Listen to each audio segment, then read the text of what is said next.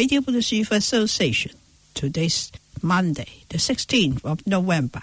佛教青年协会电台佛法在世间节目第7006集，现在开始广播。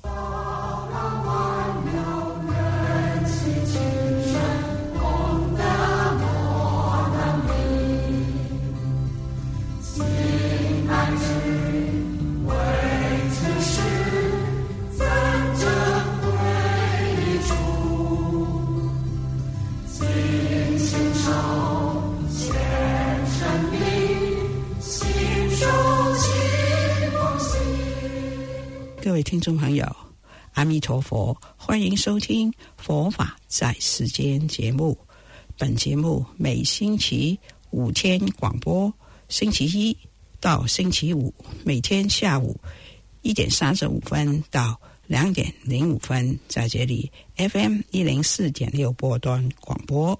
星期一跟星期二是国语播音，星期三、星期四是广东话部分，星期五是英文的佛学讲座。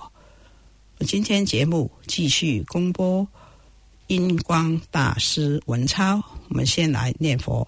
南无本师释迦牟尼佛，南无本师释迦牟尼佛，南无本师释迦牟尼佛。这个印光大师文钞是那个台湾新弘法师主讲，今天讲到第7讲，我们一起来收听。所以释迦牟尼佛他为什么伟大？在华严经一成佛的时候，他说：奇哉奇哉，大地众生皆具有如来智慧德相。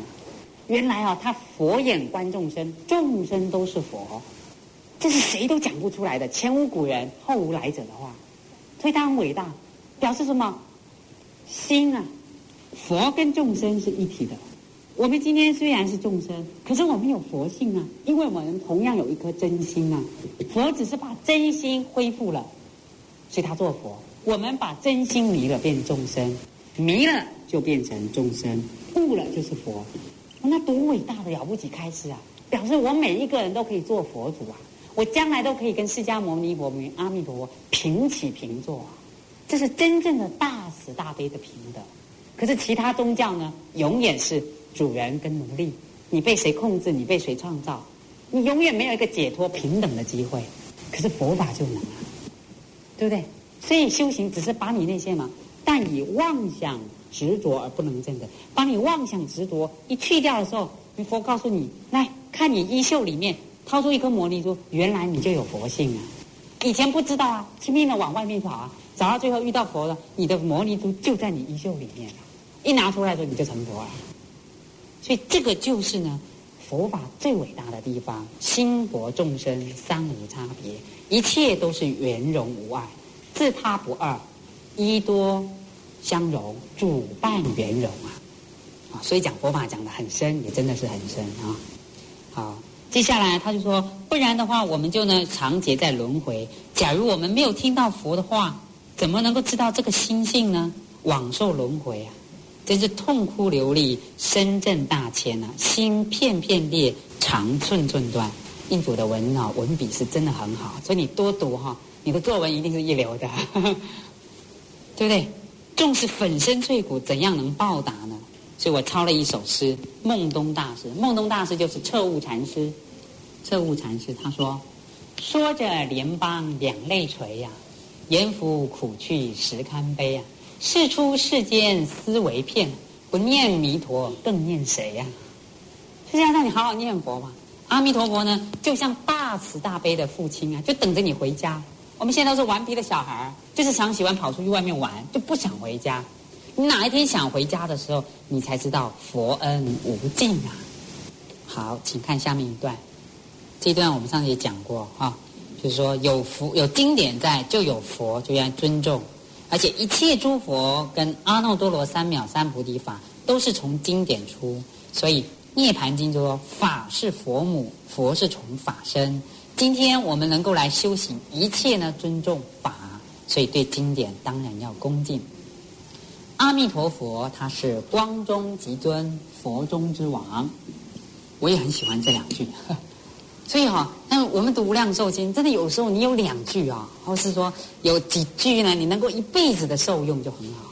我每次呢自己啊很惭愧，业障来啦，烦恼起来，去拜佛就会想：阿弥陀佛，你是光中极尊啊，佛中之王，你赶快放光加持，让我业障消一点，对不对？我忏悔我的罪业，我没有智慧啊，没有福德，帮不了众生，自己呢薄地凡夫啊，对不对？他的光明遍照十方国啊，他现在照在你身上啊。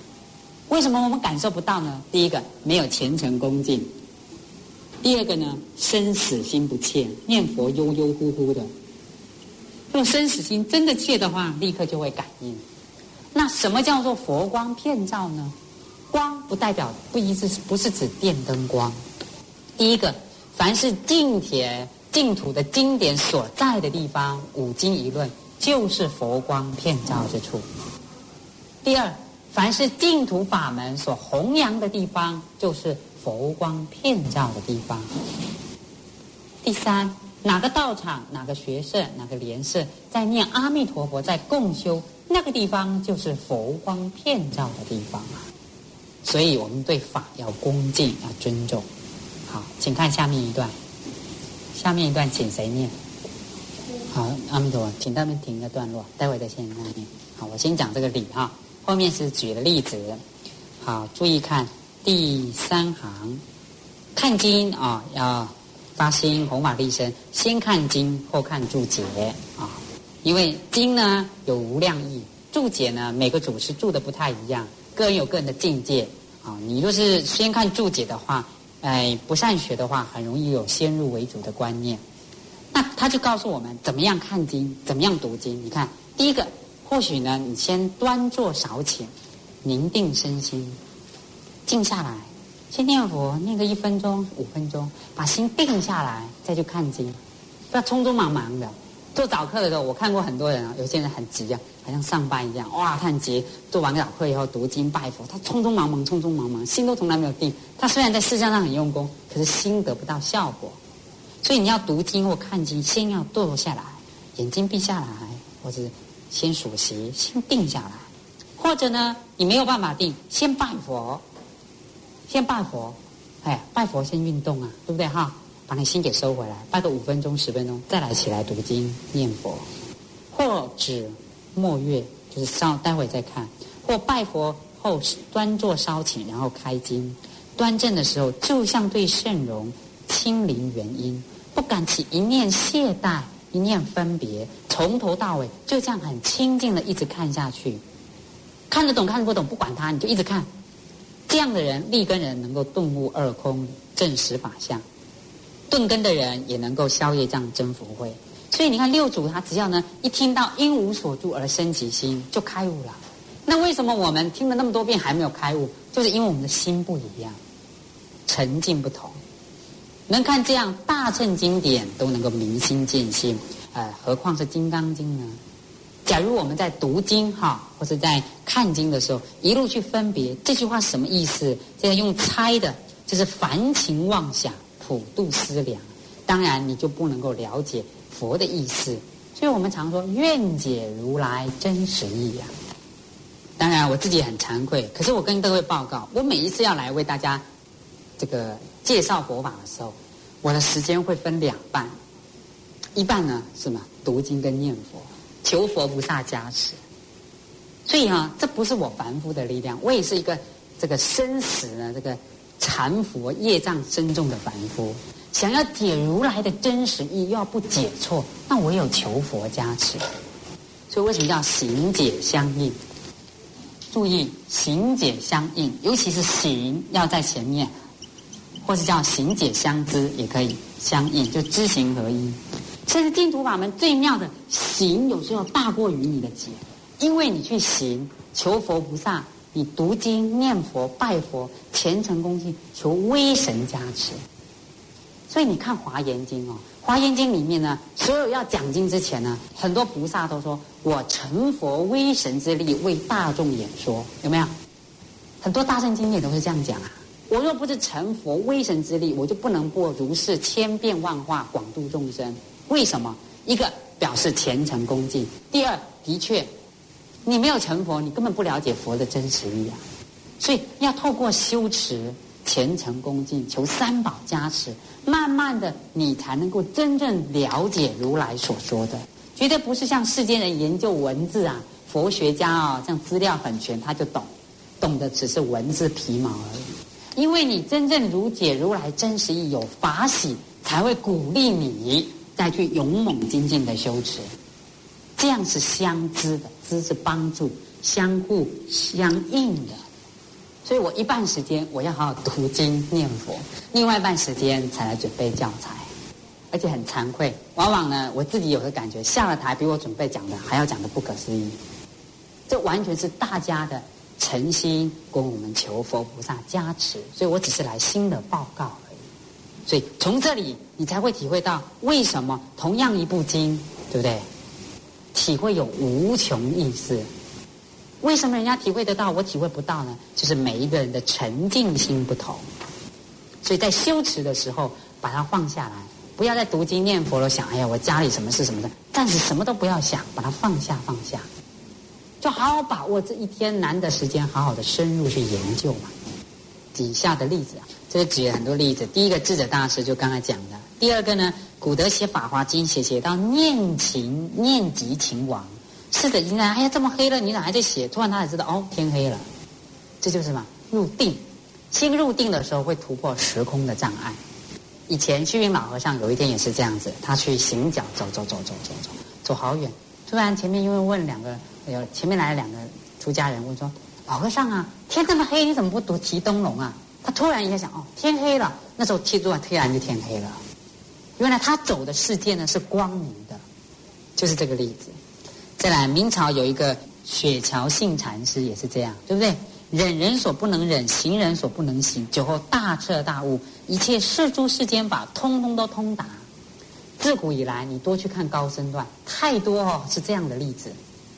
像那个慧明长老有没有？慧明法师开示录啊，那个慧明法师啊，他是宗教俱通的，对，他以前也是这样，在寺庙里面啊打杂的，人家看不起他，对不对？等到他一开悟的时候呢，有一天他也是这样啊，心很清净，就呢拿那饭丢给狗吃，然后突然哈哈大笑，拍拍狗，哎呀，原来我跟你一样有个佛性啊，他就悟了。悟了以后，人家请他讲大方广博华严经，他滔滔不绝啊。为什么？因为我告诉你，佛法讲的道理不是学来的，是你心清净去悟入的时候，心跟佛心相应，无量的三藏12部从你心里去涌现出来的。所以我们修行修什么？修清净平等觉，修至诚恭敬，修这个。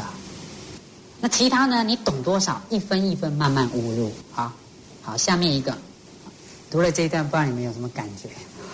阿弥陀佛，也可以感觉到印光祖师啊的无尽的悲心啊，讲得这么恳切、中肯、明了。他不讲，你怎么知道呢？最重要的一句话，第一，以心常如在佛前也。我们心常常呢，把一切人都当成佛。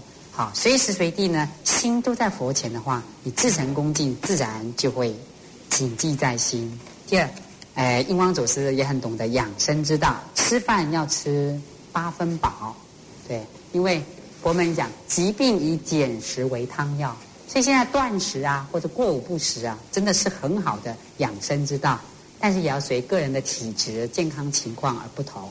好，请看下面一段。我们看经哦，我们讲说要真正自己得到真实受用，就要这4个字：反求诸己，不可以拿这条去看别人。你看他又吐痰了，你也想想看自己吐不吐呢？吐痰是一个很折服的事，而且没有恭敬。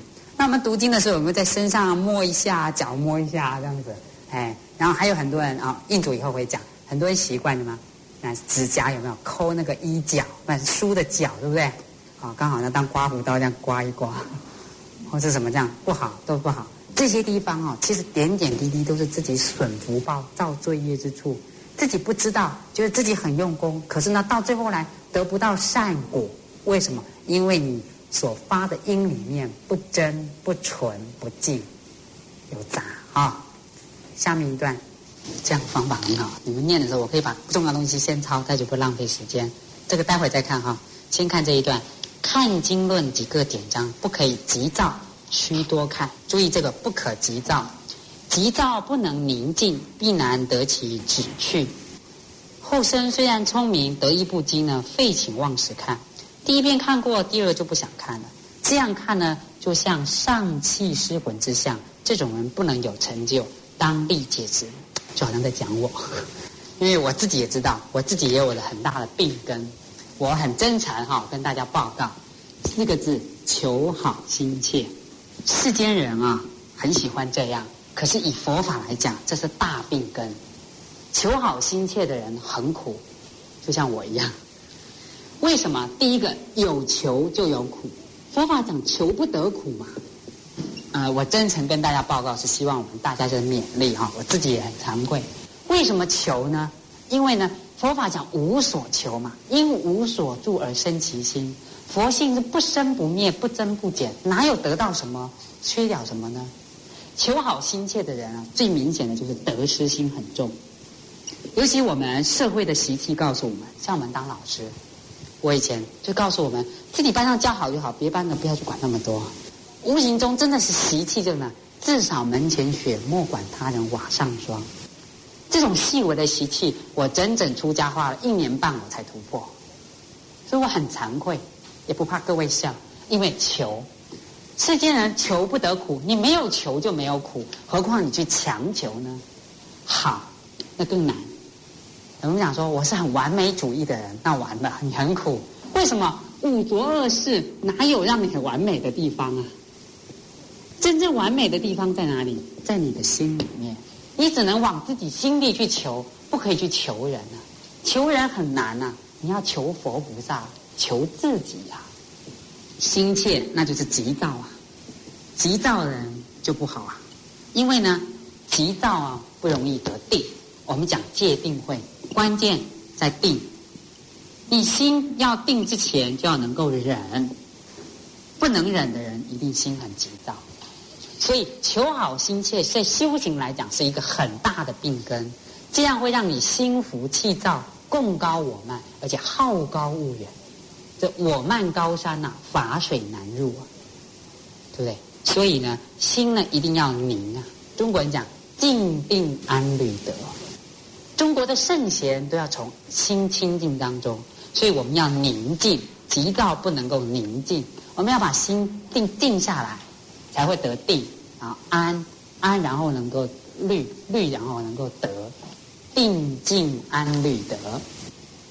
所以苏东坡说：“旧书不厌百回读熟读深思子知之。”故知看文有很大的好处。这里印主有讲到，背诵多划口而过，看文则一字一句悉皆了之。我取法不可以显示自己聪明，专上背诵。这要说明一下，他这个意思是指专门没有虔诚恭敬，跟我们读经说要把它背熟意思不一样千万不要误会。他这种呢是指说表现自己很急躁我很会你看我一下都背完啦，对不对？事实上呢，他会划口而过，划口诵过，表示没有虔诚恭敬。但是我们读书千遍，其义自见。中国背古书呢是要沉静的接受圣贤的教诲，熟的会有误触，所以讲的是两桩事不一样最后这一段里倒数第二行，假如我们能够用孔子韦边三绝这种恒心去读佛经、念佛号，能够以佛的言语德行熏染自己的业事之心，将来就会转世成智，变成如来的智慧藏也好，请看下面一段。这一段是指一样，关键在沉静心。当然每个时代做法会不同，经像不能读不能供要把它烧掉。因为呢在地藏经里讲，如果是能够补可以补的，你当然要发心补。而且呢有些是版本的几千年来的什么线装书、善本书，要把它补好。这个是指说大量流通的时候，有时候经书佛像已经旧的送人都没有要，也破了没办法补你呢让它丢掉的话呢，风吹雨打日晒雨淋也不好会让人家起不恭敬心而造罪业。所以要把它烧掉。烧掉以后呢，把它装起来，然后投到大海里面去。那现在呢最好的方法就是，当然能够看大家发心，或是佛教界能够重视这个问题，能够有真正专门呢有一个焚化厂是焚佛经的，这是最好。为什么呢？因为佛经烧掉一片灰以后呢，不同于是一般的那个纸烧的那个灰，它呢还是呢有它的特殊的制成工镜里面在里面。那我这一次呢，就用这个言行录呢里面，它分成24段来介绍。然后呢，在这个选读里面呢，重要的地方相同的，我会提示大家。第二本书叫印光大师的生平与思想，是释正见法师所写的，这是他的论文报告。那在东书出版社出，这个呢是他把它归纳整理，大家看一看也会有一些概念，但真正要有悟处呢，还是要自己去深入文抄。好，这是这个段落里面的参考资料。在还没有介绍印光大师传记之前，我依印光大师的生平跟思想呢，跟大家介绍一下每一个祖师应世他都会有很多不同的因缘。我们先要了解印光大师所处的佛教情况，才会知道他为什么不赞成人家出家，而且他对在家居士呢，从家庭教育、因果报应、苦口婆心的劝勉，因为都有时代性。每一个祖师出世都是呢为了应病与药、观机斗教，所以在印光大师那个时代呢，有不同的，我把它分3点。第一个，先介绍清朝末年的时局，因为来不及了，所以我只重点介绍，大家可以听，然后把重点记在心里就好。这个时候，第一个呢，有内忧外患。外患是呢，中国呢自从鸦片战争以后就很多非常的战争交涉，而且割地赔款，外国人纷纷的呢割裂中国。第二个内忧，就是说从了清朝末年，从乾隆跟嘉庆皇帝以后，因为国家呢耕地不足，庞大的人口压力造成社会很多问题，经济，而且又有白莲教的叛乱，所以呢国家民不聊生。因此为了要平定这些呢，花了很多的精力兵力，所以清朝本身的政治跟经济就有很大的崩溃。接着呢又平定太平天国，最后又有庚子事变跟义和团跟八国联军，所以那时候的清朝中叶以后，中国真的是内忧外患。因为内忧外患，所以在这个时代佛菩萨非常的慈悲，众生越苦的时候佛菩萨应世的越多。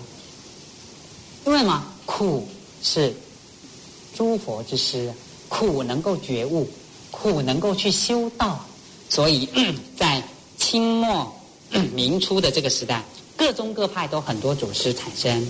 第一个像禅宗的虚云老和尚，律宗的弘一大师，净土宗的印光大师，教下的地显老法师，还有元音法师，密宗有法尊法师，所以各宗各派还有唯识的太虚大师，各宗各派的祖师都出世了。因为为什么？在这个国家混乱的时候呢，假如诸佛菩萨不来护持佛法，利益众生的话，佛法的法身慧命就容易断。所以在清末的时候，本身局势就很乱。第二个，清末的时候，佛教的处境本身也很乱。为什么呢？因为清朝末年的时候，鸦片战争，第一个，西洋的传教士开始进入了中国，他们有他很多破坏神像、摧灭民族信仰，说是偶像对不对？破坏中国的文化。第一个传教士。第二个呢，当时来自于清朝非常的穷困，所以有张之洞他们在戊戌变法里面劝学篇主张把全国的寺庙呢通通收回，变成学校。那糟糕了，出家人呢觉得是所有的呢都是社会的米虫，希望朝廷能够批准。因为这桩事情发生，全国的佛教界非常的震撼。第三，就是因为有这样的厄运，所以章太炎居士就写了一篇告佛子书，告诉在家出家的四众弟子要发起大悲愿心，广度一切众生，要让佛教徒真正让社会去肯定。像现在不是也很多这样吗？所以我们要多读历史，佛教史也可以参考一下，尤其对净土宗的佛教史。下次我会推荐几本书，你了解你才知道净土宗本身佛教在中国不同的时代，它有遇到不同的障碍，不同的祖师有不同的讲法。所以印光祖师为什么在能够影响这么深远，有很多时代的原因的因素，就种种的众缘和合啊。第四个呢，那时候呢就鼓动了很多的出家人，像江苏就有一个叫文溪法师，他就开始办出家人的学堂，招收学生，开始实施佛陀的教育。另外杨仁山居士大家知道哈，金陵刻经处，他把很多日本以前我们中国古代散失到日本的经书通通请回来，在金陵刻经处大量的刻，像很多往生论跟安乐集，很多往生论呢是谭鸾大师著的，然后安乐集是道绰大师，这是在善导大师之前的两位祖师。可是呢那些书以前都消失了，连莲池跟偶益都没有看到，那现在呢从日本来的就可以看得到，所以他就建了一个金陵刻经处，对中国经书佛经流通是一个很大的贡献。所以杨仁山居士被称为中国现代佛教之父啊。他不但创立这金陵刻经处，后来印光祖师也是取法于他弘化社，乃至于我的师公台中莲社，乃至我的师父佛陀教育基金会，都是呢这样子的法脉里面呢去学着广为流通法宝经书录音带佛像。他不但建金陵刻经处，还建呢奇缘经社。当时有很多欧阳靖吾杨仁山、太虚智光，很多在家出家的很多大德都是从那里培养出来的。所以那时候就引起很多佛教界的震撼，这是第四个。第五个最重要的是，当时日本净土真宗也开始传入到中国，而且很多日本人呢喜欢用政治的系统把很多寺庙归纳成为他，所以那时候国家呢清朝也截取，这就是怎样文化入侵。所以邀请了在月霞法师、地贤法师，然后呢开办在南京就开办了师范学院的僧才教育。所以因为那时候内忧外患，佛教界也可以几乎可以说到了这个是末法的时候，所以鼓动了很多的这样子的发心。好，这是佛教的当时的情况。新弘法师的开示今天播到这里，我们在下星期继续为大家播出下一讲。非常感谢新弘法师，我们一起回向，愿以此功德普及于一切我等与众生，皆共成佛道。